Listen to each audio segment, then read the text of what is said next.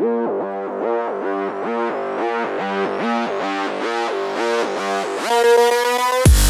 right, everyone. Welcome to another episode of the TWIML AI podcast. I am your host, Sam Charrington, and today I'm joined by Nataniel Ruiz. Nataniel is a research scientist at Google. Before we get going, be sure to take a moment to hit that subscribe button wherever you're listening to today's show. Nataniel, welcome back to the podcast. Thank you so much. Yeah, it's been a while. It's been like 3 years, maybe. It has been about 3 years, maybe a little bit more. And I'm really looking forward to chatting with you about what you're working on nowadays, which is personalization for generative AI models. Before we jump into that, I'd love to have you share a little bit about your background with our audience. Absolutely. So yeah, a lot has happened since then. A lot of my research topics have changed, but I think for very interesting directions. My background is, I was born in Bolivia. When I was 18, I left for France and I did my undergrad there in computer science in Paris at École Polytechnique. And then I came to the US, I did a master's at Georgia Tech, and then I did my PhD at Boston University, which I just finished in March this year. And then I joined Google right after. So I was doing a long internship at Google while in my last year, where we did a lot of the work that kind of set me on this path right now. And then, I joined Google full-time as a research scientist. So I'm working there right now. Congrats. Thank you. Last time we spoke, we were talking about deepfakes and adversarial attacks, and that was part of your graduate work. Are you still working on those topics? Yeah, funnily enough, it didn't even make it into my thesis. My thesis ended up being about simulating images and video in order to train and test machine learning models in efficient ways. That was kind of like the topic. So I tried to make it very kind of related, all of the papers that went into that. So the deepfake and adversarial attack against deepfakes work didn't really kind of relate as much into that topic. But I did some cool work there. I think we were a little bit early with that idea, which the kind of core idea is to use an adversarial attack on images in order for people that are trying to kind of generate deepfakes out of those images to basically thwart them from generating deepfakes. And so it's basically an adversarial attack. The most basic idea is to do an adversarial attack against a conditional image translation network in order for the network to completely fail when used on this specific input. And in that way, we were a little bit early because the methods that were going around then and there didn't work very well with very few images. The outputs weren't that realistic. And I think that's kind of had a bit of a revival now with all of the incredible generative models for images and video that have been popping up. So this is actually kind of taken a little bit of a renaissance, that idea. And now there's a bunch of work. For us, it was a bit hard to get this published or understood at the time. And now it's very, I think, easy for people to understand it when they see the quality of the generations now. So they understand the value of needing to protect identity and from being replicated, etc. So there's a lot of work from Alexander Madry's lab at MIT that has been kind of reviving this issue, which is really cool and really important, I think. Interesting. And so your focus today is on, broadly speaking, as I mentioned, personalization for generative AI models. Talk a little bit about just the problems you're exploring and trying to solve there. Yeah, so kind of chronologically how this happened, how I got interested in, I guess, is I had work at Apple that's called MorphGAN, which was basically, this is kind of what set me on the deepfake disruption route with adversarial attacks, because we realized that if you train a model on, this was a GAN at the time, this was 2019, I think, you train a model on a lot of images, paired images of faces, then you were able to kind of manipulate these faces and generate one shot kind of deepfakes of people. So it was pretty cool in order to have your avatar and be able to talk. But obviously has some repercussions with respect to privacy. That set me into that route. So that's where I had some experience in generative models, and then kind of got recruited here at Google for an internship on personalizing generative models in order to generate objects. For example, you want to generate this specific can in different scenarios, different contexts, and you only have a limited amount of images of that can or this dog or something. So that's when we set out to do that. But this was right at the moment where DALL-E 2 had come out and Imagine had come out from Google. So we got early access to Imagine internally, and we were able to kind of set out that route of personalization for generative models at the time, for diffusion models that were generating such good quality images. And surprisingly, simple techniques work incredibly well with diffusion models. And that's kind of how we came up with DreamBooth, which is basically personalizing a diffusion model or a generative model for a specific subject in order to generalize it in different contexts and situations. And then we discovered that you could do different styles, etc. And so that kind of set out my current direction, which is personalization of generative models. And is DreamBooth, it's the beginning of the title of the paper of that name, but is it also a product? Is it a model? Is it a system? What all is DreamBooth? Yeah, I would say DreamBooth is kind of like a method or an algorithm. That's what I would say. And it's like the idea is personalization of a generative model with few input images. The personalization, of a generative model using few input images of a subject for the subject-driven generation. That's something I think the term we came up with, subject-driven generation, which is basically you want to grab the model and you want to query it in different ways, and then you want to generate novel pictures of that subject. So it could be like a cat or, like some type of... So I upload a few pictures of my cat or my dog and say, okay, now show me Sparky in Paris at night with a orange sky or something like that. And the idea is that this algorithm will generate images based on that prompt with that subject. Exactly. So that, I think you explained it very well. So that's like, it was kind of like a new problem because methods at the time weren't able to solve this problem before. And it was kind of a problem because the capabilities of current models weren't there yet. And then when the models had come out, like the diffusion models like DALL-E 2 and Imagine, then it was kind of our contribution there is to create a method that is able to kind of tackle this problem. So like formalize this problem, tackle this problem. And also in the paper, we have a lot of like scientific contributions, such as like, how do you measure success in this scenario? And we created the first data set that is large for this problem. So we kind of set out a new direction for research in this area. Mm-hmm. Are there things that, for folks that are tangentially familiar with diffusion models, but not familiar with their details, are there elements of the kind of the details, the workings of diffusion models that are important to understand, to kind of fully understand what you've done and the way that you've used them?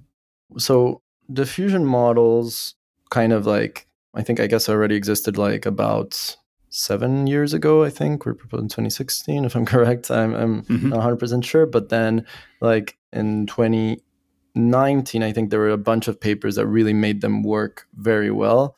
And then 2019, 2020, and then, more and more like training on larger data sets, getting some of the techniques right. And then they were kind of, now they've superseded like GANs for the best generative models. The core idea is you're basically learning to denoise images. So I guess a very natural application scenario was to do like denoising or super resolution as applications with this, which basically, the core idea of the diffusion model is you grab an image that's clean, you noise it intermediately with a specific amount of like noise, and then you train a model that tries to denoise that image in one step.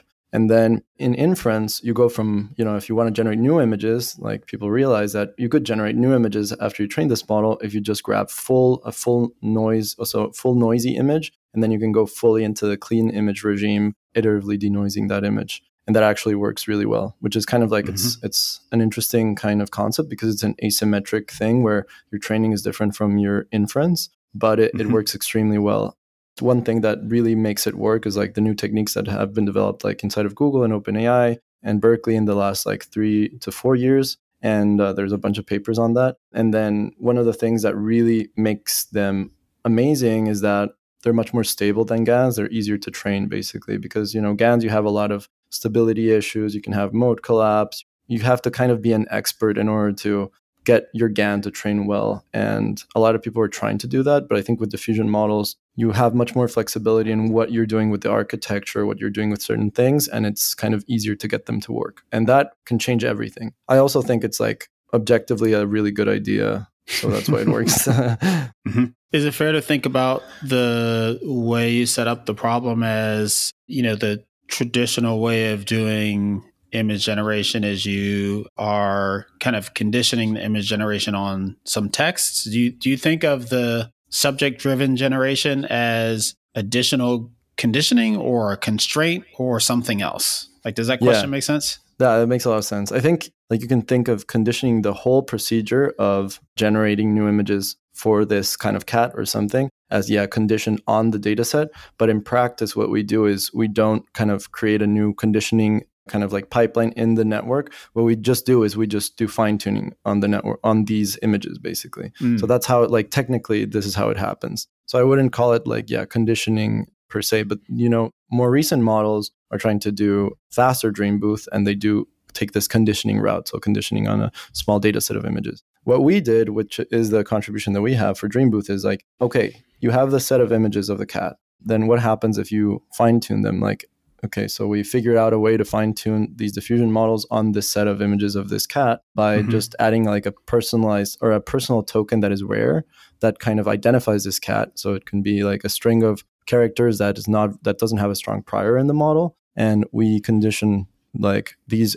So we train the model using this kind of small data set of cat images with prompts A, V, where the V is like the rare identifier, and then the name, so the class name cat. So the model can localize, spatially the subject of interest, and that works very well actually. And if you do early stopping with this very simple technique of fine-tuning the model on this small data set with these prompts that we came up with, then it works really, really well. And you can start generating the cat. It doesn't overfit because you do some early stopping, and it was able to like memorize this subject. So then it can like regenerate it in different, even sometimes different poses, and with different lighting and different circumstances, and also like different styles. So a lot of very surprising things that we get out of these diffusion models. Mm-hmm. You make it sound very simple. So yeah, honestly, I love that about it. I think it's something that I think we were kind of first to see that this was possible with diffusion models. And because of several things, probably like we don't have like a clear answer on why this simple algorithm works, but possibly it's because these models are like huge, like much larger than previous models. They're also trained on much more data. It's trained on pairs of text and images. So a lot of those reasons, and also like some properties of diffusion models can like help with avoiding memorization, because if you try to train again on very few samples, then you get mode collapse very easily. So you start generating the exact same samples very quickly. With diffusion model, this happens more slowly, and it can have something to do with kind of maybe how the training is constructed, where you kind of train the diffusion model to denoise partially noised images, and maybe that makes it, overfit less fast, So those are all hypotheses on why it works. But we kind of were the ones that figured out, this works, and this super simple idea works. We don't even have to fine-tune a subset of the parameters, find which parameters to fine-tune. We can just fine-tune the whole model on this small data set with this very simple caption, and it works. So I really love that the idea is simple, and it has like, I think that's where it really exploded, because people could use it pretty easily or implement it pretty easily, and it just worked. What I would have imagined to happen is, less about overfitting and more about the generated images being kind of reminiscent of the subject, but not really fully capturing the subject. But the samples that you show, like the subject is there and it doesn't seem like it's distorted. Yeah. It does a really good job of recreating the subject in the scenario. And granted that you just said that, we don't understand fully why this works, all that kind of stuff. Any thoughts on why that part works, why the subject is recreated so, carefully yet without the overfitting? Yeah, like the subject details are very well preserved. I think for the model that we were using, Imagine at the time, it was a great model trained on a very large data set. So I think what it can do is like, it already has like a concept of, for example, for dogs, it was pretty easy to train it on dogs because it already has concept of these, specific dogs. So it can mix its prior with the details that you're trying to teach it, which are specific kind of like details in the fur or colors or shapes, etc., of that dog. So it's kind of leverages this very strong prior in order to learn these things. And for like pixel level diffusion models, which is basically you don't have any kind of like downsampling into latent space at all, I think there is no real issue because you could overfit to specific images very easily. You just like train it a long time on an image, so it will learn how to generate almost anything you give it, especially if it has this like already pre-trained, like it's a large pre-trained model, so it will be able to memorize things much faster than a random model, I think. And for the latent case, for example, like Stable Diffusion, which is a latent diffusion model, then the only kind of obstacle that I see it from like actually reproducing the subject with good fidelity would be the encoder, the autoencoder, right? And the autoencoder is able to kind of reproduce most images with pretty high fidelity. It's not perfect, but it's able to do it. And then with SDXL, actually, it is like much better autoencoder, so it can reproduce many, most images almost perfectly. So what's SDXL? Oh, Stable Diffusion XL, which I think has been released like a couple months ago. So yeah, I think I would have expected it to maybe be able to very easily reconstruct the subject, but then it can't reconstruct it in other poses or in other contexts that easily, or it would have had trouble. I think the amazing thing about it is that it does learn the subject and it's able to preserve these capabilities. That was kind of the biggest surprise. And then also do it in different styles and different accessories. We just kept discovering new and new things that the model could do when it was personalized.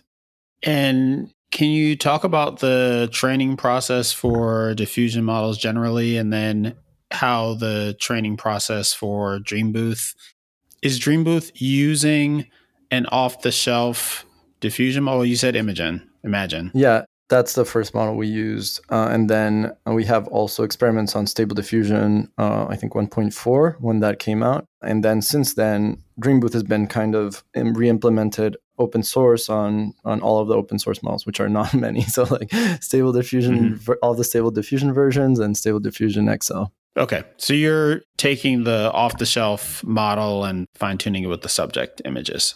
Yeah. And it's we took a bit of inspiration. We took inspiration from computer vision a little bit, but one thing where this was kind of already working for, it was language models. So you had a very large language model and then you fine-tune it for a specific task. And then it did really well for that task. And one thing that I was noticing is that when you did this, it wasn't just that it was learning new things and it had to learn a ton of new things. It was that the prior of the large language model that had already been pre-trained was so strong that you were bringing out kind of knowledge onto the surface. And I think that's a pattern that you see nowadays. Is these models have been trained on so much data and they're so large and they're basically so good almost everywhere, but they have to be good on average. So then once you fine tune in a specific scenario, a specific subject, or a specific kind of for large language models for a topic or something, then you dig out that prior. You maybe teach it new things, right? But you dig out that prior and you kind of specialize it a little bit. It's basically the model that was already good. You give it a little bit more knowledge to memorize, and then you also bring out that prior, that part of the prior that you're really interested in for your specific task, and then it does really well. So that's one of the things that inspired me was the large language models. Yeah, and our team in general, I think. And so does when you do this pre-training, you mentioned you kind of come up with this unique identifier that you use as part of the prompting. Yeah, to what degree is the model able to retain the distinction between my cat that we've fine-tuned on and cats? Like if you said a group of 6 cats, with my cat in the center, is it just going to generate a bunch of copies of my cat, or does it actually, is it actually able to retain the ability to generalize cats? Yeah, exactly. So this is one of the questions we grapple with at the beginning, is that if you fine tune it even for a few iterations on a specific subject with this prompt AV cat, then it'll kind of tie the word cat to your cat too, and then it won't be able to generate other cats. So it kind of becomes, so we call it that language drift, where it forgot the meaning of the word cat. So we have some techniques in the paper. So one specific technique that's called prior preservation loss that avoids it from losing its prior. And it was an interesting idea where, again, DreamBooth is the core idea of personalizing generative model for a subject, right? And the simple algorithm of fine-tuning for that subject. And this is kind of an extension on that. It has some advantages, some disadvantages. But definitely one thing that it does do is it avoids language drift. So what we did is you just generate a bunch of images of other cats and you also mix those in with a different prompt, so a cat without the identifier, and you train the model on both kind of data sets of your cat and other generated cats. So this is one of the first situations where you could generate your own data with the model and feed it back into a model to achieve something. So I think that was kind of cool. We call that autogenous because it's generating its own training samples. And I think that idea actually influenced some future ideas. For example, this SuTI paper, this subject-driven text-to-image generation via apprenticeship learning, is basically that's a fast DreamBooth thing that I participated in. That was at Google, really good work by some colleagues. And the idea was to generate a ton of DreamBooth data sets. So you have certain subjects of one, this cat and then this bag or blah, blah, blah. And then you don't have enough images of them in different contexts. So generate a bunch of data sets of them in different contexts. So DreamBooth data sets, and then retrain the whole model with a conditioning kind of conditioning pipeline. So like condition the model on small data sets and train this in a supervised way to generate new images. And basically you get fast DreamBooth for like a wide array of subjects. And it could be specialized, but also, in that paper, we show that it works for like a wide array of subjects. And the more data you can generate, the better it can become. And when you say a wide array of subjects, meaning the subjects are predetermined? No, as opposed to... I mean, like you can insert a new subject, like you can use it on a new subject and it has a very high chance of working, especially if the number of subjects and variety that you've trained it on are large, which they are in that paper. Okay. Yeah. So one thing that's interesting there is like exactly that thing. So we were talking about that prior preservation loss. It's just like we reuse the images of the model to train it. That's the marking of like, wow, those image generation models were already really good that we could use their own data to train like for some things on. And then that has been reused in other work, I think, to some measure of success. That method sounds, super hacky, but kind of amazing that it works. Yeah. Right? I mean, you could use real images, but it just takes too long to look for real images. So that's why we used images of the same model so that it could just fit in a training loop, basically. Mm-hmm. And so, but there are some caveats, by the way. Like if you keep training a model on a lot of like generations by the same model, you can get artifacts that kind of start reoccurring. So you can get a feedback loop. It's like basically if you train LLMs with, we've been hearing all about this, like train LLMs with like LLM outputs, then they become like more and more limited and more biased, and like the outputs will start to become really bad at some point. But for one round of training, it works. Mm-hmm. Is the prior generation like an automated pipeline that looks at the image that you upload and figures out what images to generate, or was that all done manually? You could do it manually, but you could also do it in an automated way. I think the only thing you need is just the class of the subject. And I think more and more that's what I was kind of speculating at. Yeah, and you can have that user input. But I think more and more people also have realized that for some things, you don't need the class of the subject. So I don't know, some people also have stopped using that in some situations. We kind of came out with the first version of DreamBooth, I like to think of it, and then a lot of people online have like improved it more and more. So for example, we train all of the parameters in the model, and then there's been like kind of DreamBooth versions that train like only the cross-attention or self-attention layers, which is kind of just realizing that you can do DreamBooth, but like with less amounts of layers. Like you don't have to train the convolutional layers of the network, but it's still like the same basic algorithm. And then there's also doing DreamBooth, but with kind of like lower rank adaptation. So like instead of training the full matrix for a linear layer in the cross-attention, self-attention layer, then you have a low rank approximation of that, right? Which is the LoRa paper. And then kind of that has become the main way of doing DreamBooth because it's so parameter efficient, but it's still using the core idea of DreamBooth, which is basically, the subject-driven generation and then prompting. And then also another extension of DreamBooth that was kind of like found out by artists very quickly after we released, which was super cool. Like one of the coolest things was following the art community, honestly, and their excitement about DreamBooth and other algorithms. So they just figured out that you could do it on style with enough images and with careful enough prompting. You could actually do DreamBooth on style. So you could learn a style and then you can have new images of other things in that style. But then we have like, more recent work that does focus on style. Meaning subject-driven image, like how's what you're describing different from style transfer? Yeah, it's very different. So we called it subject-driven because the only thing we have in the DreamBooth paper are subjects that are kind of in different contexts with different accessories, in different styles, but it's still like you're learning the subject.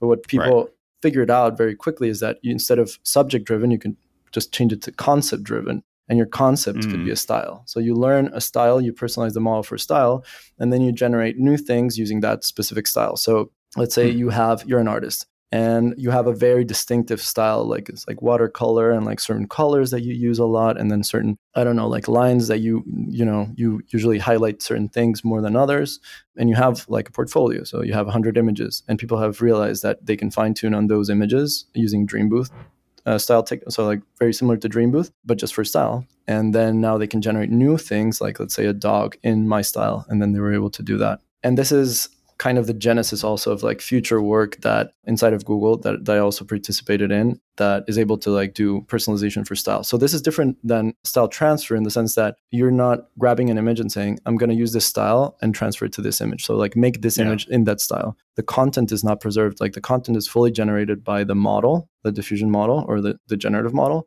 And the style is the thing that you had learned and that you're reapplying into this image, basically. Just as it knows, as the model knows how to generate something in the style of Van Gogh, then you just added a new one, Nataniel style, even though I'm not an artist and my style is probably not very good. And if you were comparing two pipelines, one that does generic generation and then applies some style transfer method to this DreamBooth style, or I forget what is that one called? StyleBooth? Does it have a distinct name, or is it just the... Yeah, so DreamBooth, people started using DreamBooth for style very early on, but then we have a paper at Google called StyleDrop, which uses a different... Yeah, so that uses a different architecture that's not a diffusion model. So it's a transformer-based image generation model, Muse. And basically, but that one is like, that model is really, really good at learning style. And you only need like one image for it to learn style. And it's similar to DreamBooth, but we do use like adapter layers in order to fine tune the model. So it's like parameter efficient, and we have some other improvements like, okay, so like read the paper, like there's a bunch of other cool stuff, but the core idea is basically that you can use one image and it already learns the style from that image, and then you can reapply it to new generations.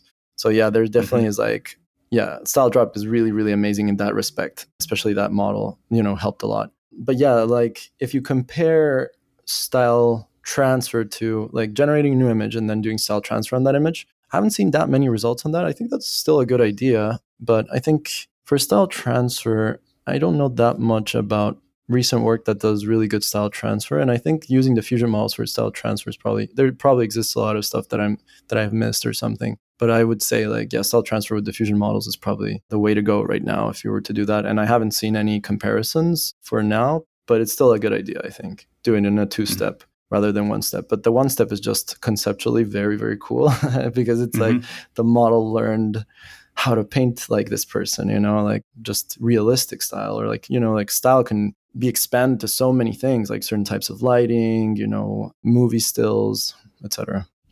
You mentioned earlier what you thought some of the core technical contributions of the DreamBooth work were. And I think one of the things you said was evaluation and kind of the way you evaluated it. Can you elaborate on that a bit? Yeah, so we released an initial version of the paper before submitting to any conferences with kind of like the findings that you could do this, and it worked really well, and the results were really, really pretty. But the work was, to then make this conference paper, it ended up getting into CVPR, and it got a student paper honorable mention, which was really cool. So we got to present it in front of thousands of people. Like that was a crazy experience.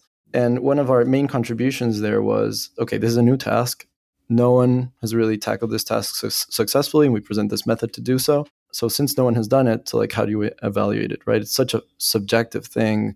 You look at images and you say, these are pretty and this looks like my subject, and it followed the prompt. This is exactly what I want. But like that's a human being kind of picking and choosing which ones are good.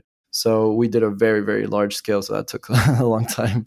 We basically, I was able to like gather a data set of 30 different subjects, it doesn't sound that huge, but actually getting different images of a subject in different contexts. So like I went around taking a lot of pictures, but I also we grabbed some pictures from other members of the team and other data sets, etc. So we made this like very specialized data set for different subjects that are very varied in different parts, like in different contexts and different poses with different lighting. So a lot of requirements to make it challenging. And then 30 is enough for now, I think. Like maybe bigger data sets will be good in the future, but 30 is enough for now because you have to train a model to get results for each of these subjects. New methods are faster, but at the time it was pretty slow. So it took like a lot of compute to like get all of this working and then generating a bunch of images. Then we kind of had a set of prompts that we put out with our data set. All of this is public, by the way. I think it's like GitHub and then just DreamBooth in GitHub. We'll just type that and then you'll find the data set. And yeah, so we came up with like a bunch of prompts that people could use. So recontextualizing it like in front of the Eiffel Tower and stuff like that. But then also like with accessories, like pets with accessories, like wearing a red hat or something. So a lot of different things like test how good your model was personalized for the subject with a lot of different prompts. So how flexible, this is called editability. So like how editable your subject is basically when you generate it. Okay. And then we kind of had to come up with like metrics.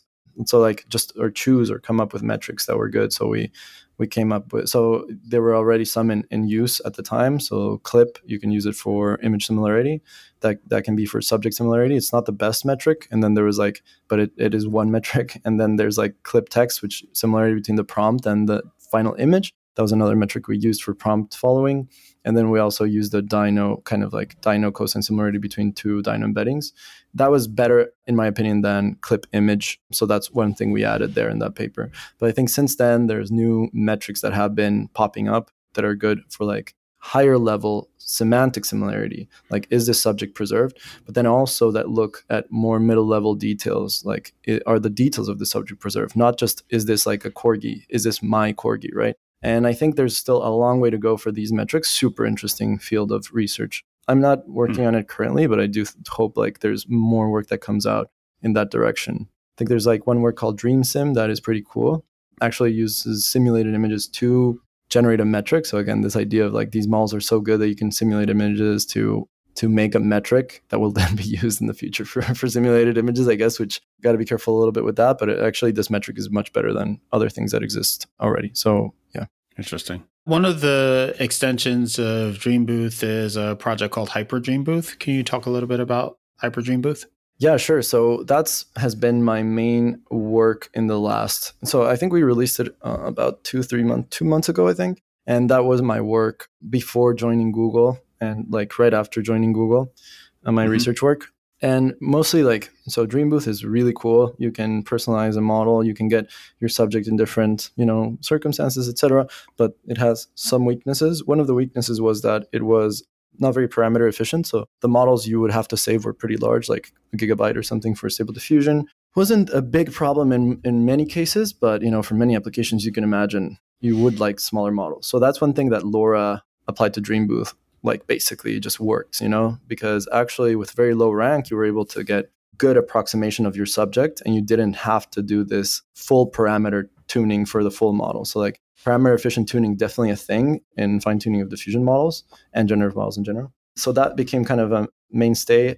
And we have like even smaller model in that work called Lightweight DreamBooth, which is 100 kilobytes instead of like several megabytes for LoRa, which still like, it's not like that makes a huge difference in terms of like application, but it's still really cool scientifically and conceptually that you're able to reduce the number of parameters to very low count, like even lower than we previously thought. And you're still able to personalize the model well. So I think we got up to like 30,000 parameters. So you only have to fine tune 30,000 parameters of a model that has millions of parameters in order to personalize it. So that was really cool. And the kind of technical aspects for this maybe are a little bit annoying to explain, like without a figure, I guess. With a figure, it's pretty easy. But in essence, what we do is for each LoRa, so LoRa is basically you have like a full rank matrix, right, for the weights, and then you can decompose this matrix into two matrices that have lower rank, and then when you multiply them together, they're full rank, obviously. And what we did is we just decomposed these matrices into two other matrices, one that is fixed and another that is trainable. And the one that is fixed, we randomly initialize it with orthogonal vectors so that it kind of spans like a subspace, in that full parameter space. It's basically like an incomplete basis. So it's like now you're playing inside of like a lower dimensional kind of subspace that is even lower dimensional than the lowest rank of LoRa, which is 1.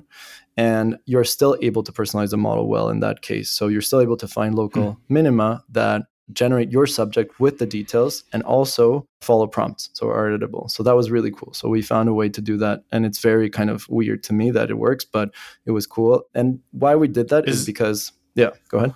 I was just going to ask if there's like a geometric interpretation of or intuition around why this works. I mean, I can imagine it roughly, just like you're going down like this very high dimensional space. I mean, you can't really imagine it, but you can conceptualize it. You go from this very high dimensional space to this even lower dimensional kind of like manifold for the LoRa space with rank 1, and then you can even go further down by exploring random directions there to like a smaller one, like a even lower dimensional one, and even then there you can find. So it's like basically you find a very like a lower dimensional manifold that contains these like local minima, I guess.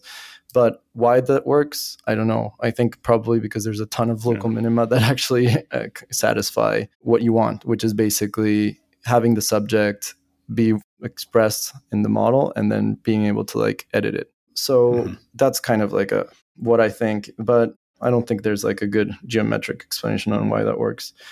But it is surprising because very few parameters you're able to personalize this model for a subject. So then why we did that is not because we're greedy and we just want to make the model smaller and smaller. It's because we were interested in something fast. So like the other bad part about DreamBooth, so like the other shortcoming of DreamBooth is that it's a slow method. So you have to train it for quite a, 1,000 iterations, maybe, or hundreds of iterations on your data set. Even if you've tuned the parameters really, really well and you spend a ton of time tuning like the highest learning rate schedules, etc., you're never going to get below a certain threshold. And what we're trying to do is get something to be much faster. So we were able to get it to be like a initial prediction of the subject and then like a little bit of fine tuning, which is like 10 to 20 seconds, basically a fine tuning. And then you're able to get a personalized model instead of like 5 to 10 minutes with a DreamBooth. With traditional DreamBooth. So this is still not as fast as other work, which is like instant, like SuTI is instant or like instant, just takes the time for like one generation. So it's like an inference step. But I think with both of these elements, you have like very strong properties for this method, which is basically, so I haven't explained what the method is. So maybe I should explain what the method is first, and then I'll explain why the properties are cool. So the method is basically, we use a hypernetwork in order to condition on an image of the subject. So we do it for faces. And then you have this hypernetwork generate weights that will personalize the model. So you basically generate a personalized model using this hypernetwork. And this hypernetwork... And a hypernetwork is? Hypernetwork is a network that outputs model weights. So in this case, we would want the hypernetwork for HyperDreamBooth to output model weights that will make your model personalized for a specific subject. So then we'll be able to generate your face in different styles, for example. So I think one cool thing about HyperDreamBooth is that we have a prediction using the hypernetwork for the model weights, and then we have a very short fine-tuning phase that's like 10 to 20 seconds long, and then you get the subject details quite right. And then one of the things that we did realize is that compared to competing methods, a lot of the methods retrain the full diffusion model or some parts of the diffusion model. So they lose the prior of the model, which is something we really didn't want to do. So we wanted all of the styles to be conserved. So that's one thing that we really made sure of. That's why we don't touch the model, we freeze it. And then we have these like very kind of like low norm weights that we're trying to generate for the model that are then, integrated into the model. So that's one cool property about HyperDreamBooth. Another one is like with this short fine-tuning phase, that you get the subject details quite right, basically. And that's another very important thing because people are very sensitive to, if their face is not exactly the same in the stylized images that they're generating, they won't be happy. So that's one thing that we were very careful of doing, like with high consistency, having like the same person be generated. So I think HyperDreamBooth, it's not the be-all end-all of like fast DreamBooth methods. I think there's so many such like good work out there, but it does have some properties that we were very interested in like conserving. And overall, I think, so it's one of the first works that does like hyper networks for this personalization of models, especially in the diffusion space. And I think this idea of hyper networks for diffusion models is really, really good because you can, use it for many different things. It doesn't have to be limited for subject-driven generation. It can be like for, editing things or for inversion, to get the same image again and stuff like that. So I think this hyper network idea is actually like a powerful one because if you only limit yourself to like learning or generating a part of the text encoding vector, then that is not expressive enough. Sometimes you need to touch the model weights. Like that's one thing that we're learning is that the model weights are very important to like insert a new subject or a new concept into the model. So that's why hypernetworks kind of are natural because the hypernetwork generates model weights and that will be able to like personalize your model. So I think this idea is like larger than just for DreamBooth. But we did apply it to DreamBooth, and we thought it was like really cool that it worked, and hopefully, we'll see people using it soon. And just to recap all that, the initial DreamBooth work fine-tuned on the subject images fine tuning is essentially what you're trying to do is update the model weights. And so Hyper Network or HyperDreamBooth is, hey, let's try this other approach to updating the model weights, i.e. the Hyper Network training. And the benefits are twofold, that it's a lot faster, but also because you're just kind of adjusting the weights via this delta as opposed to fine tuning, there's less disruption of the underlying model. It preserves the model's properties better. Yeah, compared to other methods that are fast. And yeah, basically the core thing is it's faster, but then it also compared to other methods that try to be fast. I think one of the key things is we train on very little data and it works, like 15,000 images, so it can be easily replicated as opposed to other methods that use like millions of images. And then another thing that happens is that, it preserves the model prior very well, so we don't lose some of the styles that we really want to preserve. Got it. And so we will link to the papers that we discussed, DreamBooth, HyperDreamBooth, SuTI, StyleDrop as well, all these in the show notes. I think you also wanted to shout out another work that you were involved in, Platypus. What was that one? Yeah, sure. That was very interesting because it pulled, this is not really in my wheelhouse. Like I've been doing computer vision for all of my kind of research career, but some students at Boston University, before I left Boston University, I was still interning at Google. They were very interested in fine-tuning language models. So I can say that I have some work now in fine-tuning language models, and we had the best open source large language model that was evaluated on Hugging Face, like open leaderboard for the whole world. And we had that for like 2 weeks, and now everyone's using the data set that we created. And it's basically just kind of large language model, like llama type, that is fine-tuned on a data set that is specialized for reasoning. And, there's some details on like how we got there and like how the students got there, which was like very directed by them a lot. But it was like amazing to work on something that was able to like have such a big splash too. And was the reasoning data set that you created, was that the only data set, or is that a relatively small kind of fine-tuning-esque data set, but you trained on a much broader data set as well? Yeah, so the idea is like we basically didn't have a lot of resources. So we wanted to basically create a fine-tuning data set that was small and that was really powerful. So there's a lot of efforts in like sourcing this data set from other different open source data sets, filtering it, and then basically like deduplicating questions, a lot of work in there, and checking for data set contamination, and then formatting the questions in certain ways. And then kind of like the biggest thing is like intuition from the students on which questions really will bring out that strong prior of the model for reasoning. And this selection, ended up in creating like one of the best fine-tuning data sets that's very small. Like so it needs very little resources. You just fine-tune on it one epoch, and basically you get much better results already. Oh, wow. So you're bringing out that prior of the model. And now everyone seems to be using this as part of other fine-tuning kind of strategies. Like so the data set is kind of going to live on for quite a bit, I think. Oh, very cool. Yeah, it's related into this other like prior, pulling the prior out of the model for like images, but now this is for language. Awesome. Well, Nataniel, it was great to catch up with you and chat about some of your more recent work. Thanks so much for hopping on.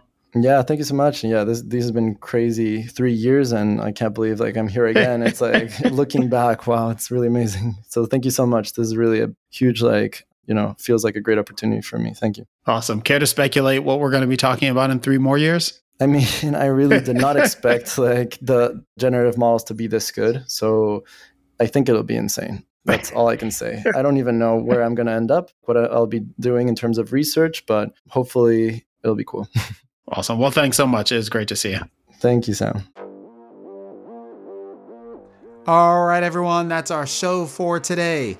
To learn more about today's guest or the topics mentioned in this interview, visit twimlai.com. Of course, if you like what you hear on the podcast, please subscribe, rate, and review the show on your favorite podcatcher. Thanks so much for listening, and catch you next time.